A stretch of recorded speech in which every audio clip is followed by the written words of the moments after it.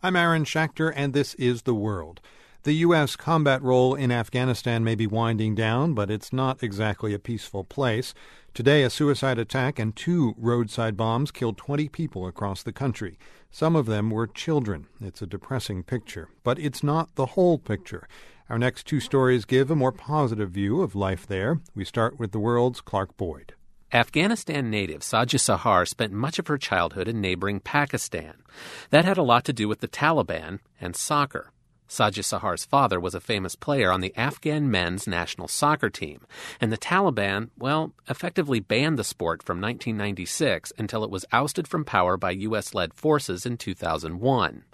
While the family was in Pakistan, Sahar's father introduced her to soccer, or football as it's more widely known. We were in Pakistan, and sometimes in the evening we were going to the park, and I was playing with my father and with my brothers, and that was the reason that I liked football, and I wished to play for the team.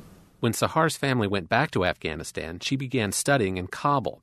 She still wanted to play football, but there were no teams, no clubs. It was too hard for women and also for girls to play football and also other sports, but I was studying in a course, and from there I made a club for my course, and then we joined the tournament, and that was the beginning.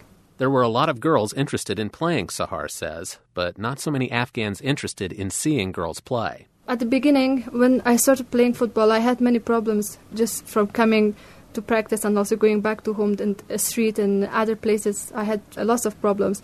And also I was receiving many phone calls. They were telling me that why you play football, you're a girl, you should stay at home and you should just study, and you're not allowed to just join the teams and play football or many other sports like this. Sahar says she ignored them, but for other girls it wasn't so easy. Their families, Sahar says, told them to stop playing. She remembers trying to convince one family who forced their daughter to quit. I went to talk with her family, but it was not useful. They said that we cannot allow our daughters to go out and play football. I really feel sad for this, and because of the families and also because of the people in Afghanistan, they are not supporting the girls and also the sport women very well. Still, the Afghan women continue to practice, using a field at a local military base.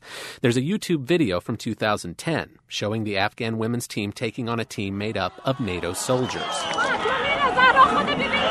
The Afghan women won that match, by the way, 1-0. Also that year, the Afghan women competed for the first time at the South Asian Football Federation tournament. They got pummeled by Nepal 13-0 and then lost to Pakistan. But last month, with Sajia Sahar as captain, they avenged their loss in this year's tournament. They beat Pakistan and then made it to the semifinals before losing to the eventual winner, India. For Sahar and the Afghan team, things are looking up. They no longer practice on a military base. They have their own field. And the sport is growing. In Afghanistan, we have more than 500 girls playing football, and also more than 20 clubs in Afghanistan, and football clubs we have. It's a good step for beginning sports in Afghanistan by women. The country already has a fledgling Premier League for the men. The 21-year-old Sahar says that with government and public support, the women's game could grow too. She says she hopes to play soccer full-time after she graduates from college. And as for the naysayers, those who keep telling her that girls shouldn't play soccer, Sahar recently told an interviewer, "They say stop playing, but I can't stop playing. I can stop living, but I can't stop playing football." For The World, this is Clark Boyd.